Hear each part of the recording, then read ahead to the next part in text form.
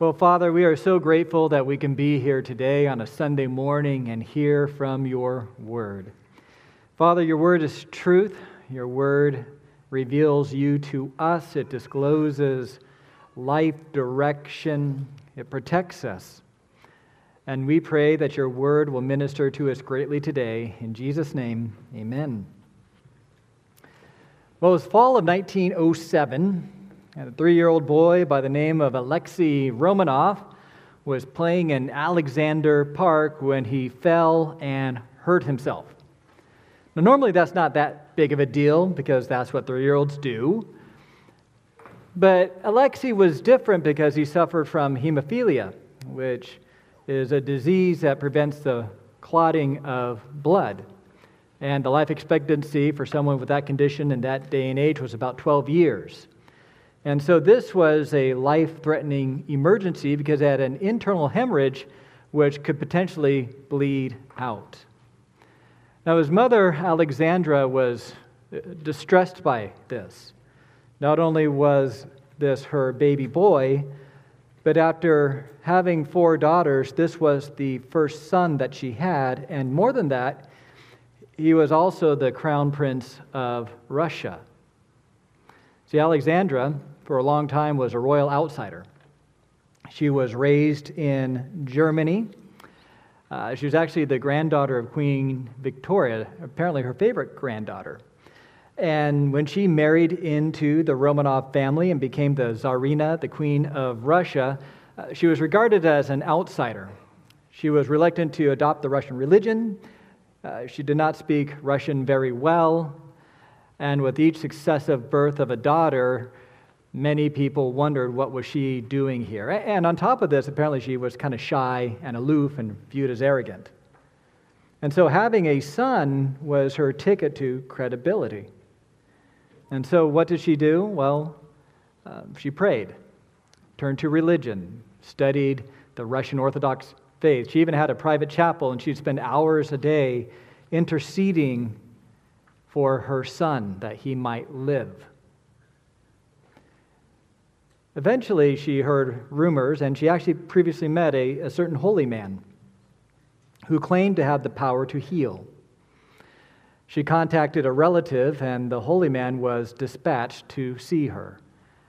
This was a man who looked like John the Baptist, who had mesmerizing blue eyes. And he went into the chamber where Alexei lay. He laid hands on him, prayed, and said, "Your pain is going away. You will soon be well. You must thank God for healing you. And now, go to sleep." And as if by some miracle, the boy's health turned the corner the next day. And this holy man told Alexandra that the fate of this little boy and the Romanov dynasty rest in my ability to heal him. And the grateful parents welcomed him into the family. You might have heard of this man, Grigory Rasputin, one of the arch villains of history whose influence ultimately brought about the downfall of the Romanovs. He's actually a profile of what we're about to read in 2 Timothy chapter 3, verses 6 through 9. "For among them are those who creep into households and capture weak women, burdened with sins and led astray by various passions, always learning and never able to arrive at a knowledge of truth. Just as Jannes and Jambres opposed Moses, so these men also opposed the truth, men corrupted in mind and disqualified regarding the faith. But they will not get very far, for their folly will be plain to all, as it was of those 2 men." Now, previously, Paul is listing off a certain group of individuals who are lovers of themselves.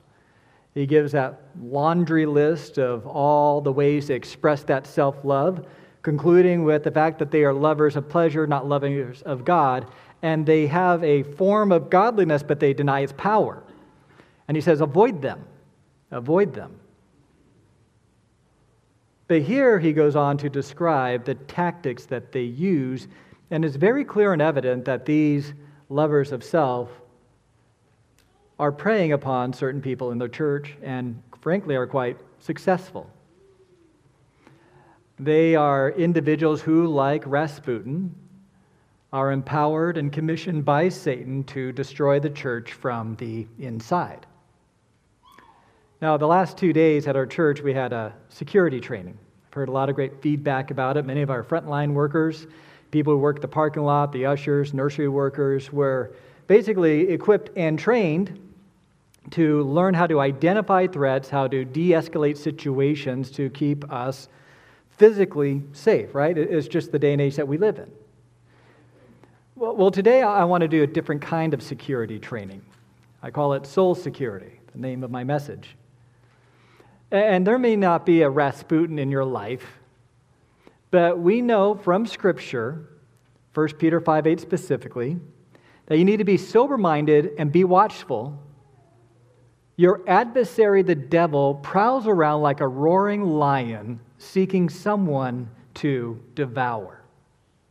Satan's objective, the devil's objective, is to pull you away from the faith and to capture you, much like Rasputin did with the royal family.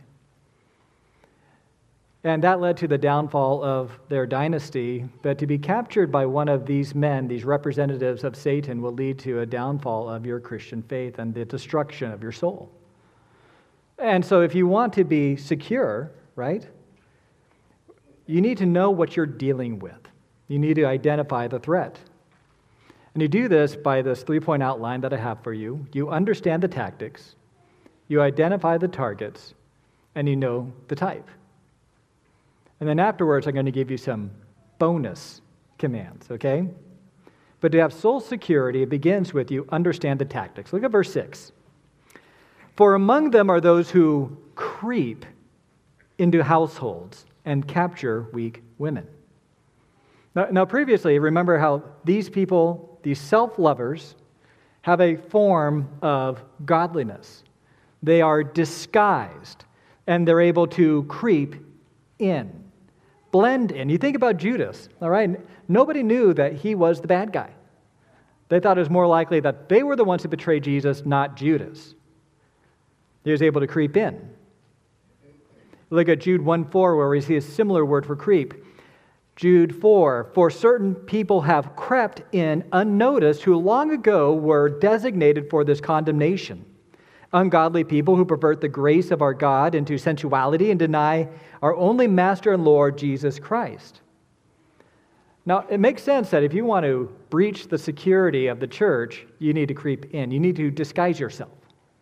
Right? A heretic is not going to say, or post on Facebook, power-drunk, egotistical, totalitarian narcissist, seeking for some mindless lemmings to brainwash and control. Personal message me if you're interested. Right? That direct approach doesn't necessarily work. You think about Rasputin, how he ingratiated himself as he did something genuinely good and helpful for the royal family. And what's interesting is historians, they can't deny the fact that Alexei was helped. And what some speculate is that many of the doctors at the time would always prescribe aspirin as this wonder drug. And by Rasputin saying, don't listen to the doctors and separating Alexei from the doctors, he separated Alexei from aspirin and managed to heal the child that way. But whatever the reason, Alexandra was grateful for this man who has done so much good, so that when his debauchery became known to all, she wouldn't believe it. They call this grooming. False teachers groom their victims. Consider the case of Julie Jones. She was a 40-something homemaker who struggled with her weight for as long as she could remember. She tried every diet under the sun. None of them seemed to work until she came across a dietitian, a Christian dietitian by the name of Gwen Shamblin, who had a biblically based way down workshop. And these are her words to describe the impact of this way down workshop. Then I found Gwen. I opened the way down diet. I knew then and there that it was going to change my life forever. It really saved me. I was in despair. I felt ugly and fat. And my husband had lost all interest in me. He made it quite clear that he did not want to touch me until I got the weight off. I thought I may as well just end it, Life that fat just didn't seem worth living. In Julie's mind, she believes that she owed Gwen Shamblin her life. And that was a common story with way downers. They all saw Gwen as more than a dietitian, but as a spiritual leader. And then Gwen made some public statements where she explicitly denied the Trinity, saying that God the Father and God the Son are two separate beings. And she was able to pull many of her way downers into her orbit. Right? This is grooming. You watch HGTV and there is this show about this woman who's funny, authentic, married to a pastor. You just love her. You feel like she's your best friend. But then she comes out and advocates for a sexual ethic that's contrary to Scripture. And you take it seriously because how can someone who's so fun and so winsome and so helpful be so wrong? Or you're listening to a podcast and they speak about the concerns of a big government, the threat of the left, the need to recover Christianity, the need to defend the unborn. But then they start talking about a secret Satan-worshiping pedophile ring consisting of Hollywood elites and media and political elites. And you're wondering, well, this guy's been so helpful. How can he be wrong when we agree on so much? Or you get into multi-level marketing. And you love the community, the conferences. The product's been personally helpful, but next thing you know, you are in crippling debt because you have purchased so much. You have been groomed to the point where they get you. Look at 3:6 again. For among them are those who creep into households and, keyword, capture weak women. They capture Greek women. The word capture speaks of POWs, right? Is what they would capture a POW. They are under their control. And given the context, it's very clear that there is an element of psychological enslavement and control. I mean, Rasputin had such a hold on the royal family that he was actually appointing cabinet ministers and church officials. They did not believe that they could exist without him. He had that kind of control over their life. And you might even have known people who have been in those, we'll just call them abusive situations where they can't make their own decisions, they rely on the other person, and they have this weird sense where I can't cross this individual. They are under their control and they are captured. And to have effective Social Security, you basically need to know that the person who's grooming you, who is capturing you, is actually the bad guy.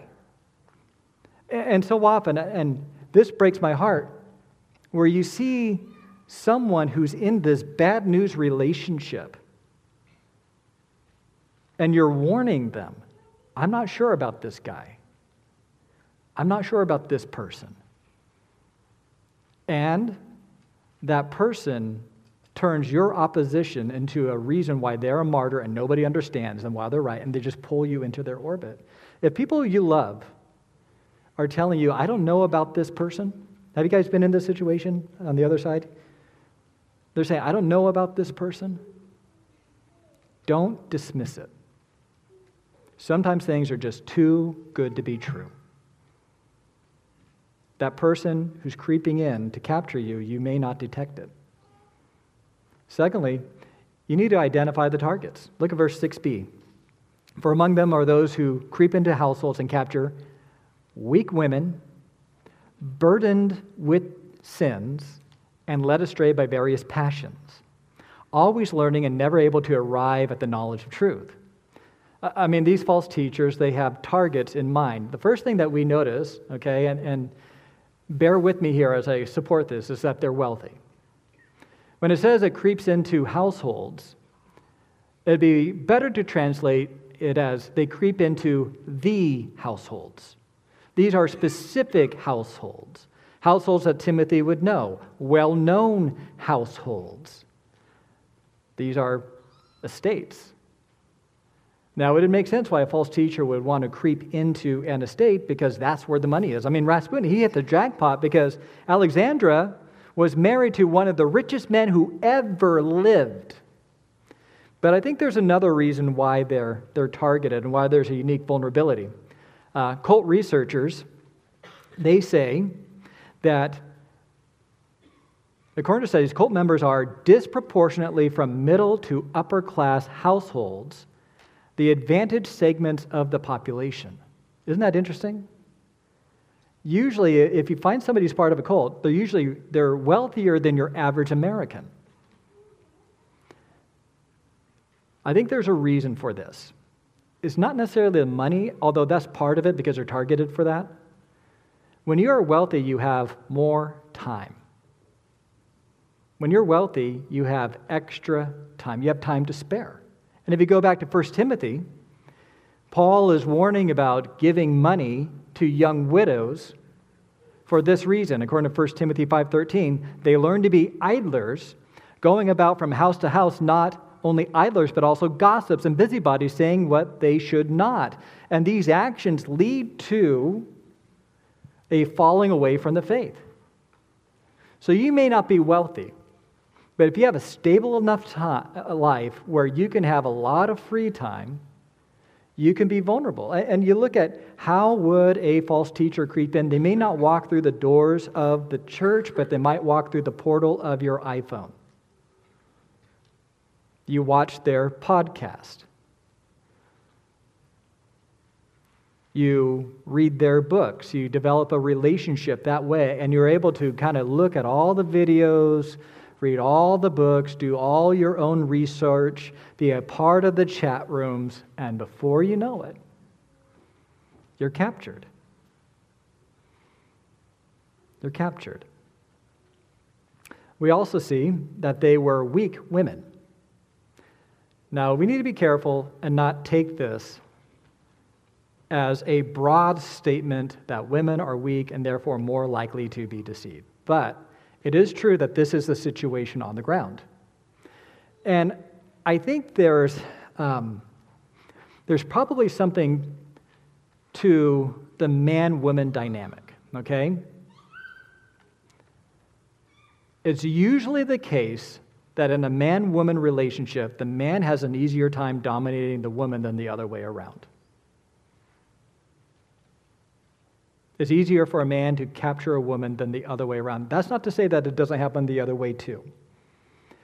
But cult researchers have noticed that 70% of cult members are women. There are ways that men know how to control the opposite gender. Yeah, and this is why, single ladies, you need to be very careful of who you date. And should the guy show controlling tendencies, you need to back off. Talk to an elder, talk to your parents. We will help you do that. But that is the truth. You look at Rasputin, he was able to ingratiate himself into the royal family through the channel of the Tsarina, Queen Alexandra. And some of the tactics they were not only weak, but one of the reasons why they were weak is they were burdened with sins. And the grammar suggests that they were burdened with past sins. Alexandra, for instance, when she was praying over her son, she was convinced that it was her sin that led to her son's sickness. She also had hemophilia. She believed that she was being punished And part of the punishment was injecting hemophilia into the royal line of the Romanov family. And she felt guilty, and that guilt leaves you vulnerable for a number of reasons. I'll give you three. Number one, when you are burdened by sins, you often feel like you're disqualified from decision making. I counsel many men and many couples. Some of the men fall into sexual sin, pornography being the chief one among them. And what's really fascinating is that those men, because of the guilt they bear in their sin, do not feel like they can lead their families. They don't believe they can step up and say things or speak truth, right? They're disqualified. And so if you're somebody who's burdened by sin, you might feel like you are not qualified to make any spiritual decision, and you look to somebody else to make the decision for you. See the vulnerability? Secondly, you are open to manipulation. People can use your sin against you. After all I've done for you and all you've done to me, this is what you do. Go ahead and go out with your friends. I'll clean up the mess you made. If you loved me, you'd give me your body to me, just like you gave it to your ex-boyfriend. If you love God, you will give to this ministry. If you love God, you will respect me as his teacher. I can't believe you betrayed me after all you've done to me. Oh, see it? And thirdly, being burdened by sin gives you a sense of shame and guilt. When you have unaddressed sin in your life, and it could be anything, secret internet habit, perhaps a past affair, some form of sexual morality, you might have stolen something from work, and you just have this sense of guilt and shame, and you haven't dealt with it biblically, you haven't gone to the Lord, perhaps confess to who you need to confess to, and you believe, and probably rightly so, that God is estranged from you, right? The Bible says, Psalm 66:18, if I have regarded iniquity in my heart, the Lord will not hear. And so instead of turning to God for spiritual comfort because of the guilt of your sin that's been unaddressed, you will turn to the person who plays God in your life and do what he says instead of what the Lord says. When you don't deal with your sin biblically, you're spiritually vulnerable. We see that we're not only burdened by sin, but led astray by various passions. The word passion here, by and large, refers to giving into the sexual impulse. Rasputin practiced a religion where he taught his followers that you are nearest to God when you experience a feeling of holy passionlessness. When sin doesn't have a hold on you. And the way to experience holy passionlessness is through sexual exhaustion, through debauchery. And then at the end of it, you feel close to God.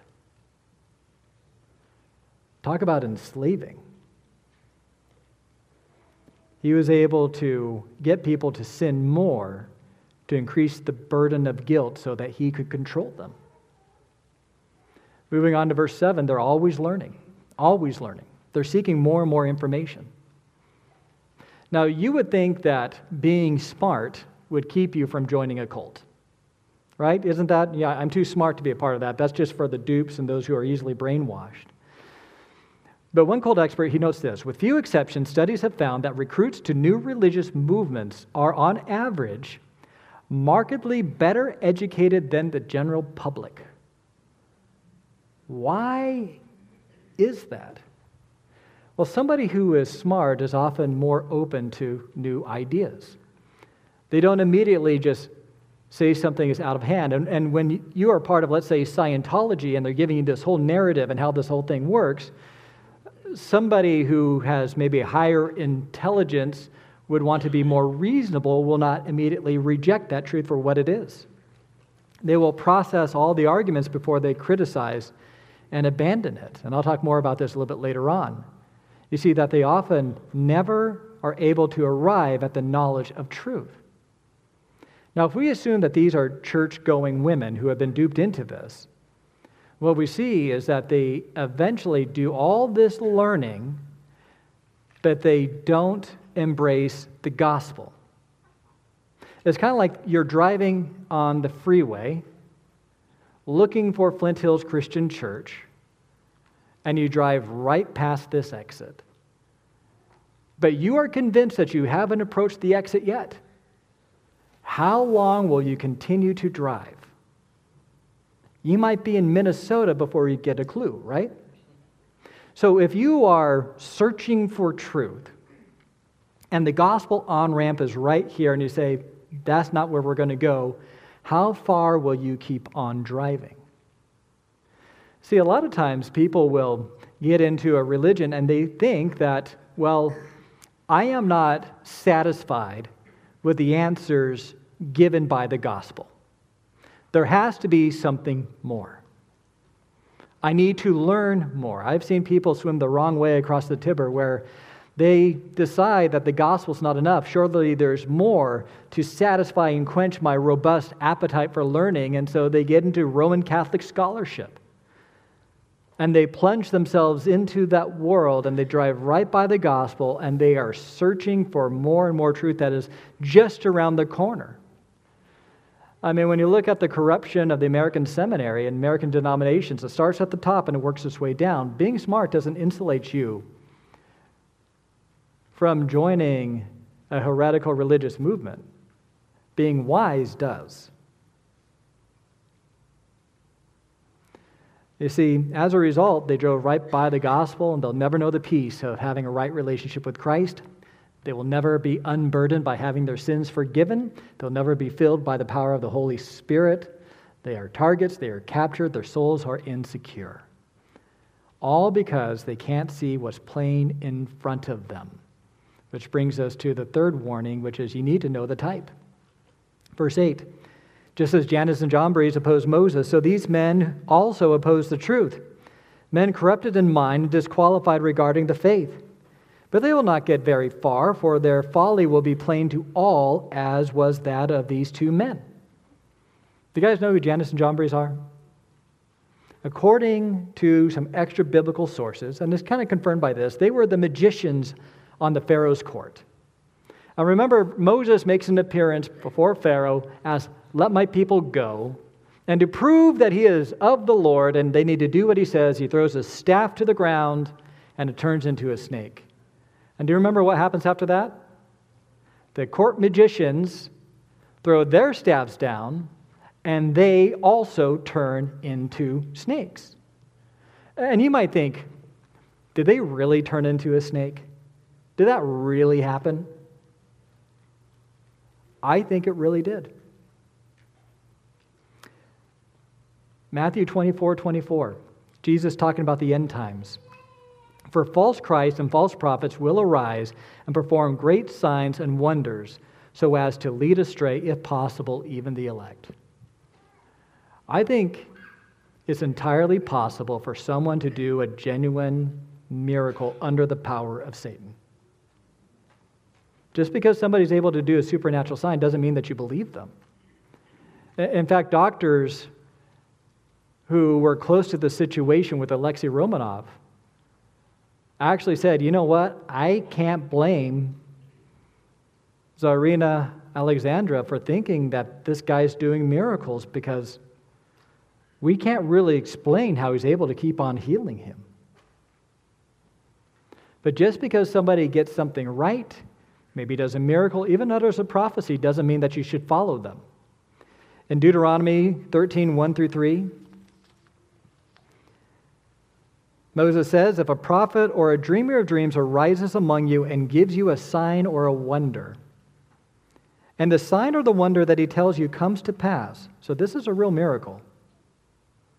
And if he says, let us go after other gods which you have not known, and let us serve them, you shall not listen to the words of that prophet or dreamer of dreams, for the Lord your God is testing you to know whether you love the Lord your God with all your heart and with all your soul and with all your mind.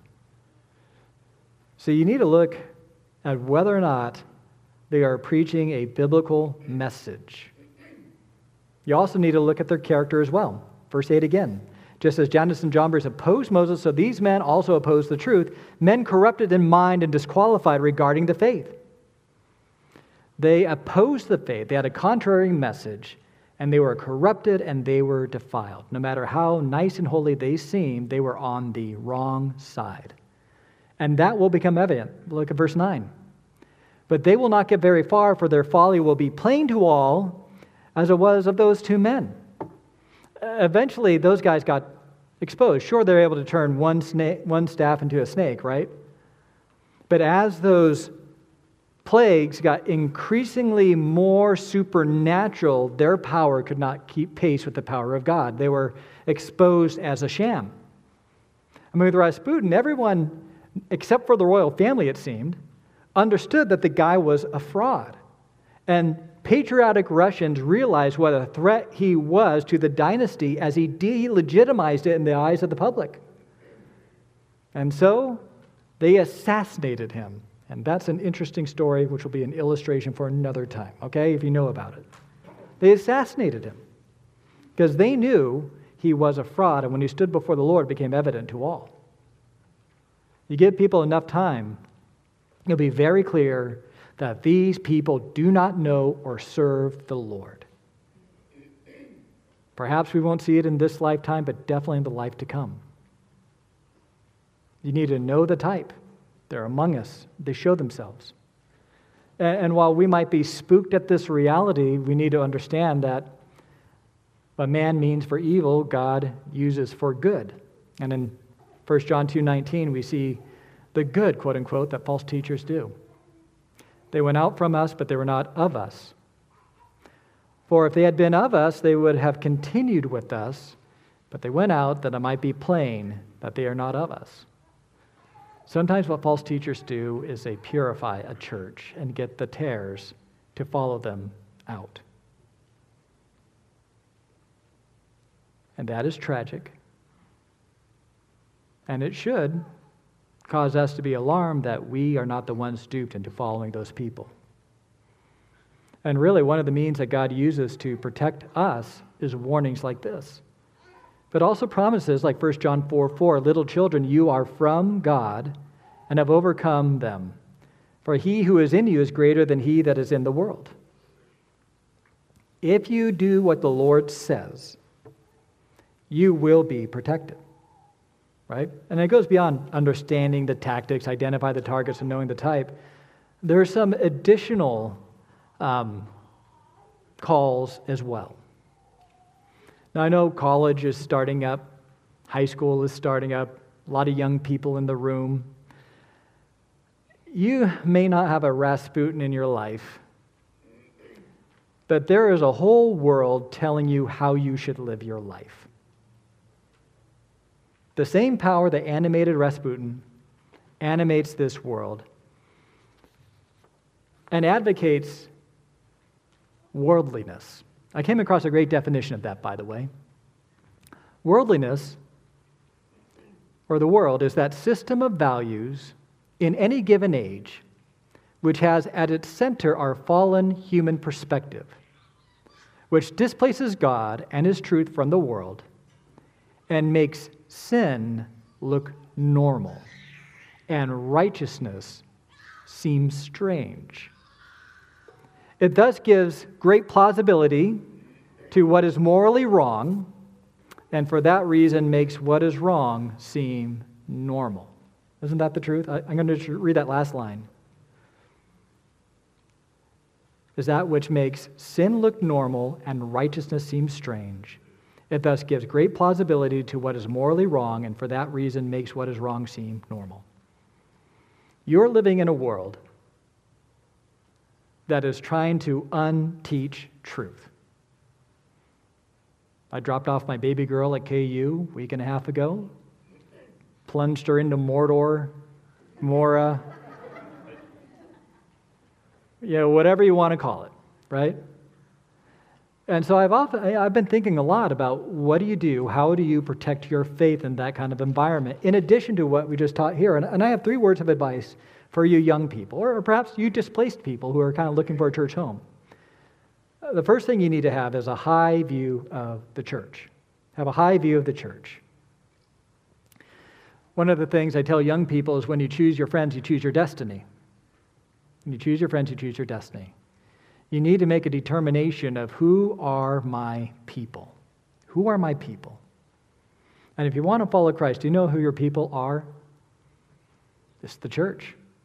1 Peter 2:5, you yourselves, like living stones, are being built up into a spiritual house.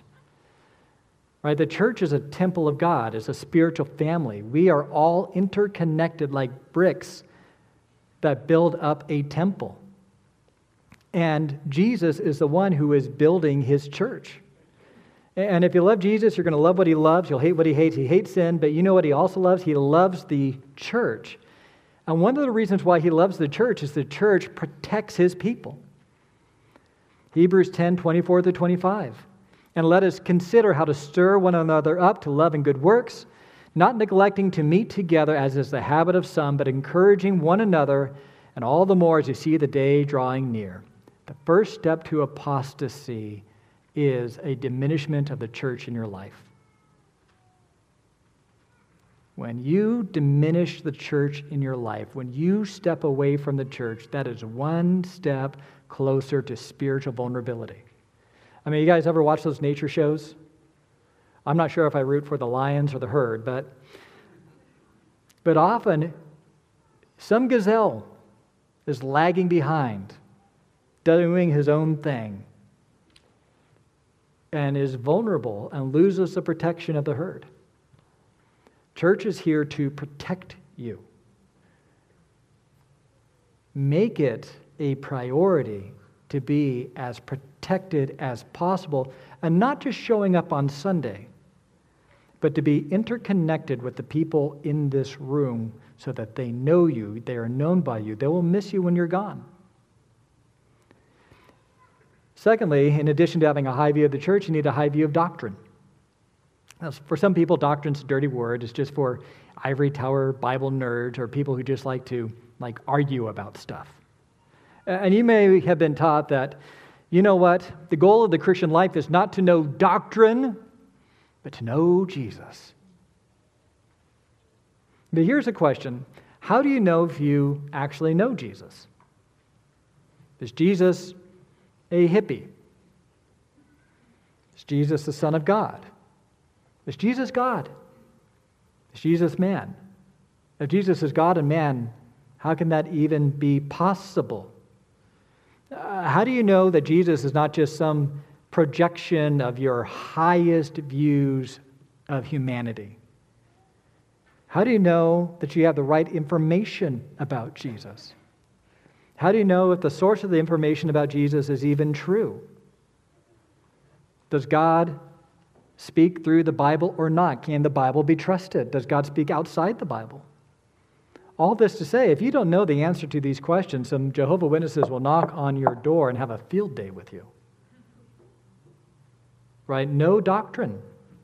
Know, what does the Bible teach about sexual morality?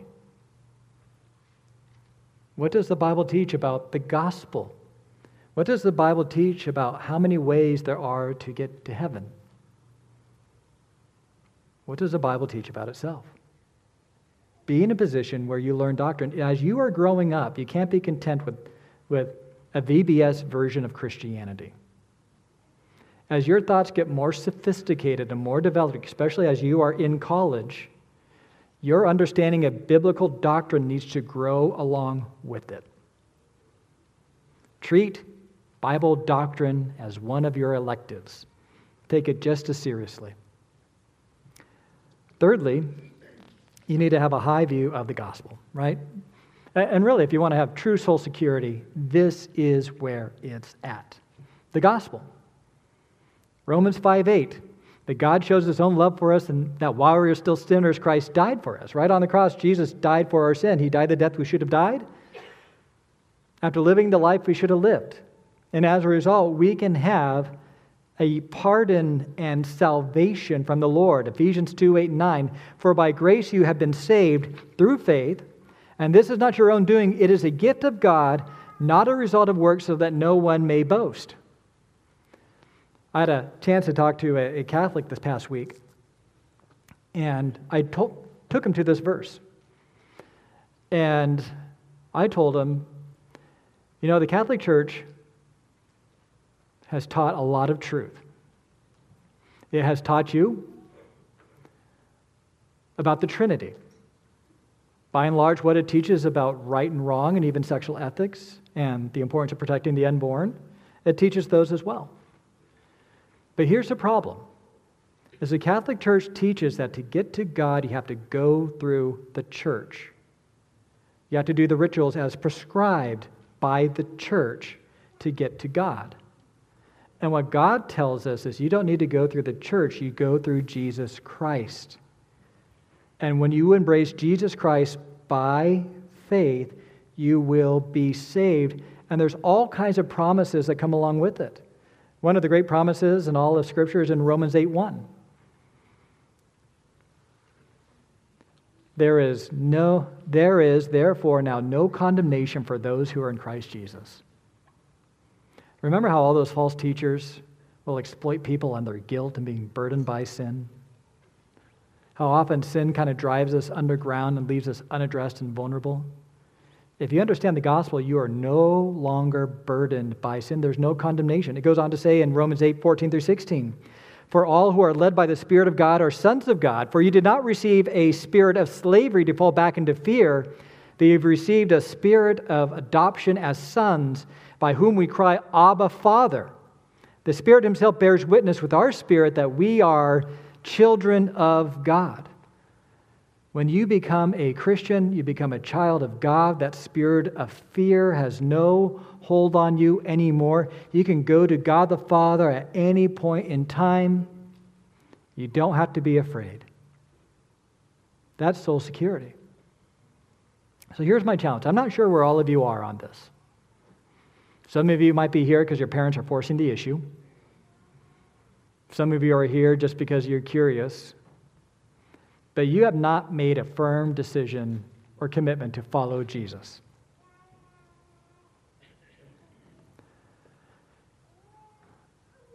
There are two rulers vying for your soul. We learn of one in Ephesians 2:2, in which you once walked, following the course of this world, following the prince of the power of the air, the spirit that is now at work in the sons of disobedience. That is a description of every non-Christian. The prince of the power of the air, the spirit is now working in the sons of disobedience. And you're thinking, listen, I'm not a Wiccan. I don't worship Satan. I may not worship Jesus, but I don't worship Satan. Satan doesn't need you to explicitly worship him. All that he wants is for you to reject Jesus. As long as you are rejecting Jesus as your Lord, you are doing the will of Satan. He may not need to send a Rasputin your direction. He's already got you. And at the end of your days, your continual rejection of Jesus will be met with disapproval by God the Father. An eternal rejection from him. That is one path you can take. Your soul is not secure. But if, on the other hand, you turn away from Satan, you understand that he is a thief, a murderer, and a liar from the beginning. You understand that when Jesus calls you to follow him, to pick up your cross, deny yourself, and follow him, that you will have eternal life. And you commit your life to follow Jesus forever, your soul will be secure. Ultimately, all of these threats, all of these dangers, they are used of the Lord to drive us one direction. It's to drive us into the arms of Jesus Christ and find soul security in him. Let's pray. Father, we are grateful for your kindness to us. for the security you offer us. And I pray for anyone here who has been touched by this, who understands the need, for the first time perhaps, to commit their hearts and their lives to you, that they will do so right now. That they will deny themselves, pick up their cross, and make a personal commitment to follow you forever. We thank you for the security that has been given to us in so many ways, and we pray that you'll protect this flock and that you'll use this flock to spread the good news of the gospel and protect others as well. We pray this in Christ's name. Amen.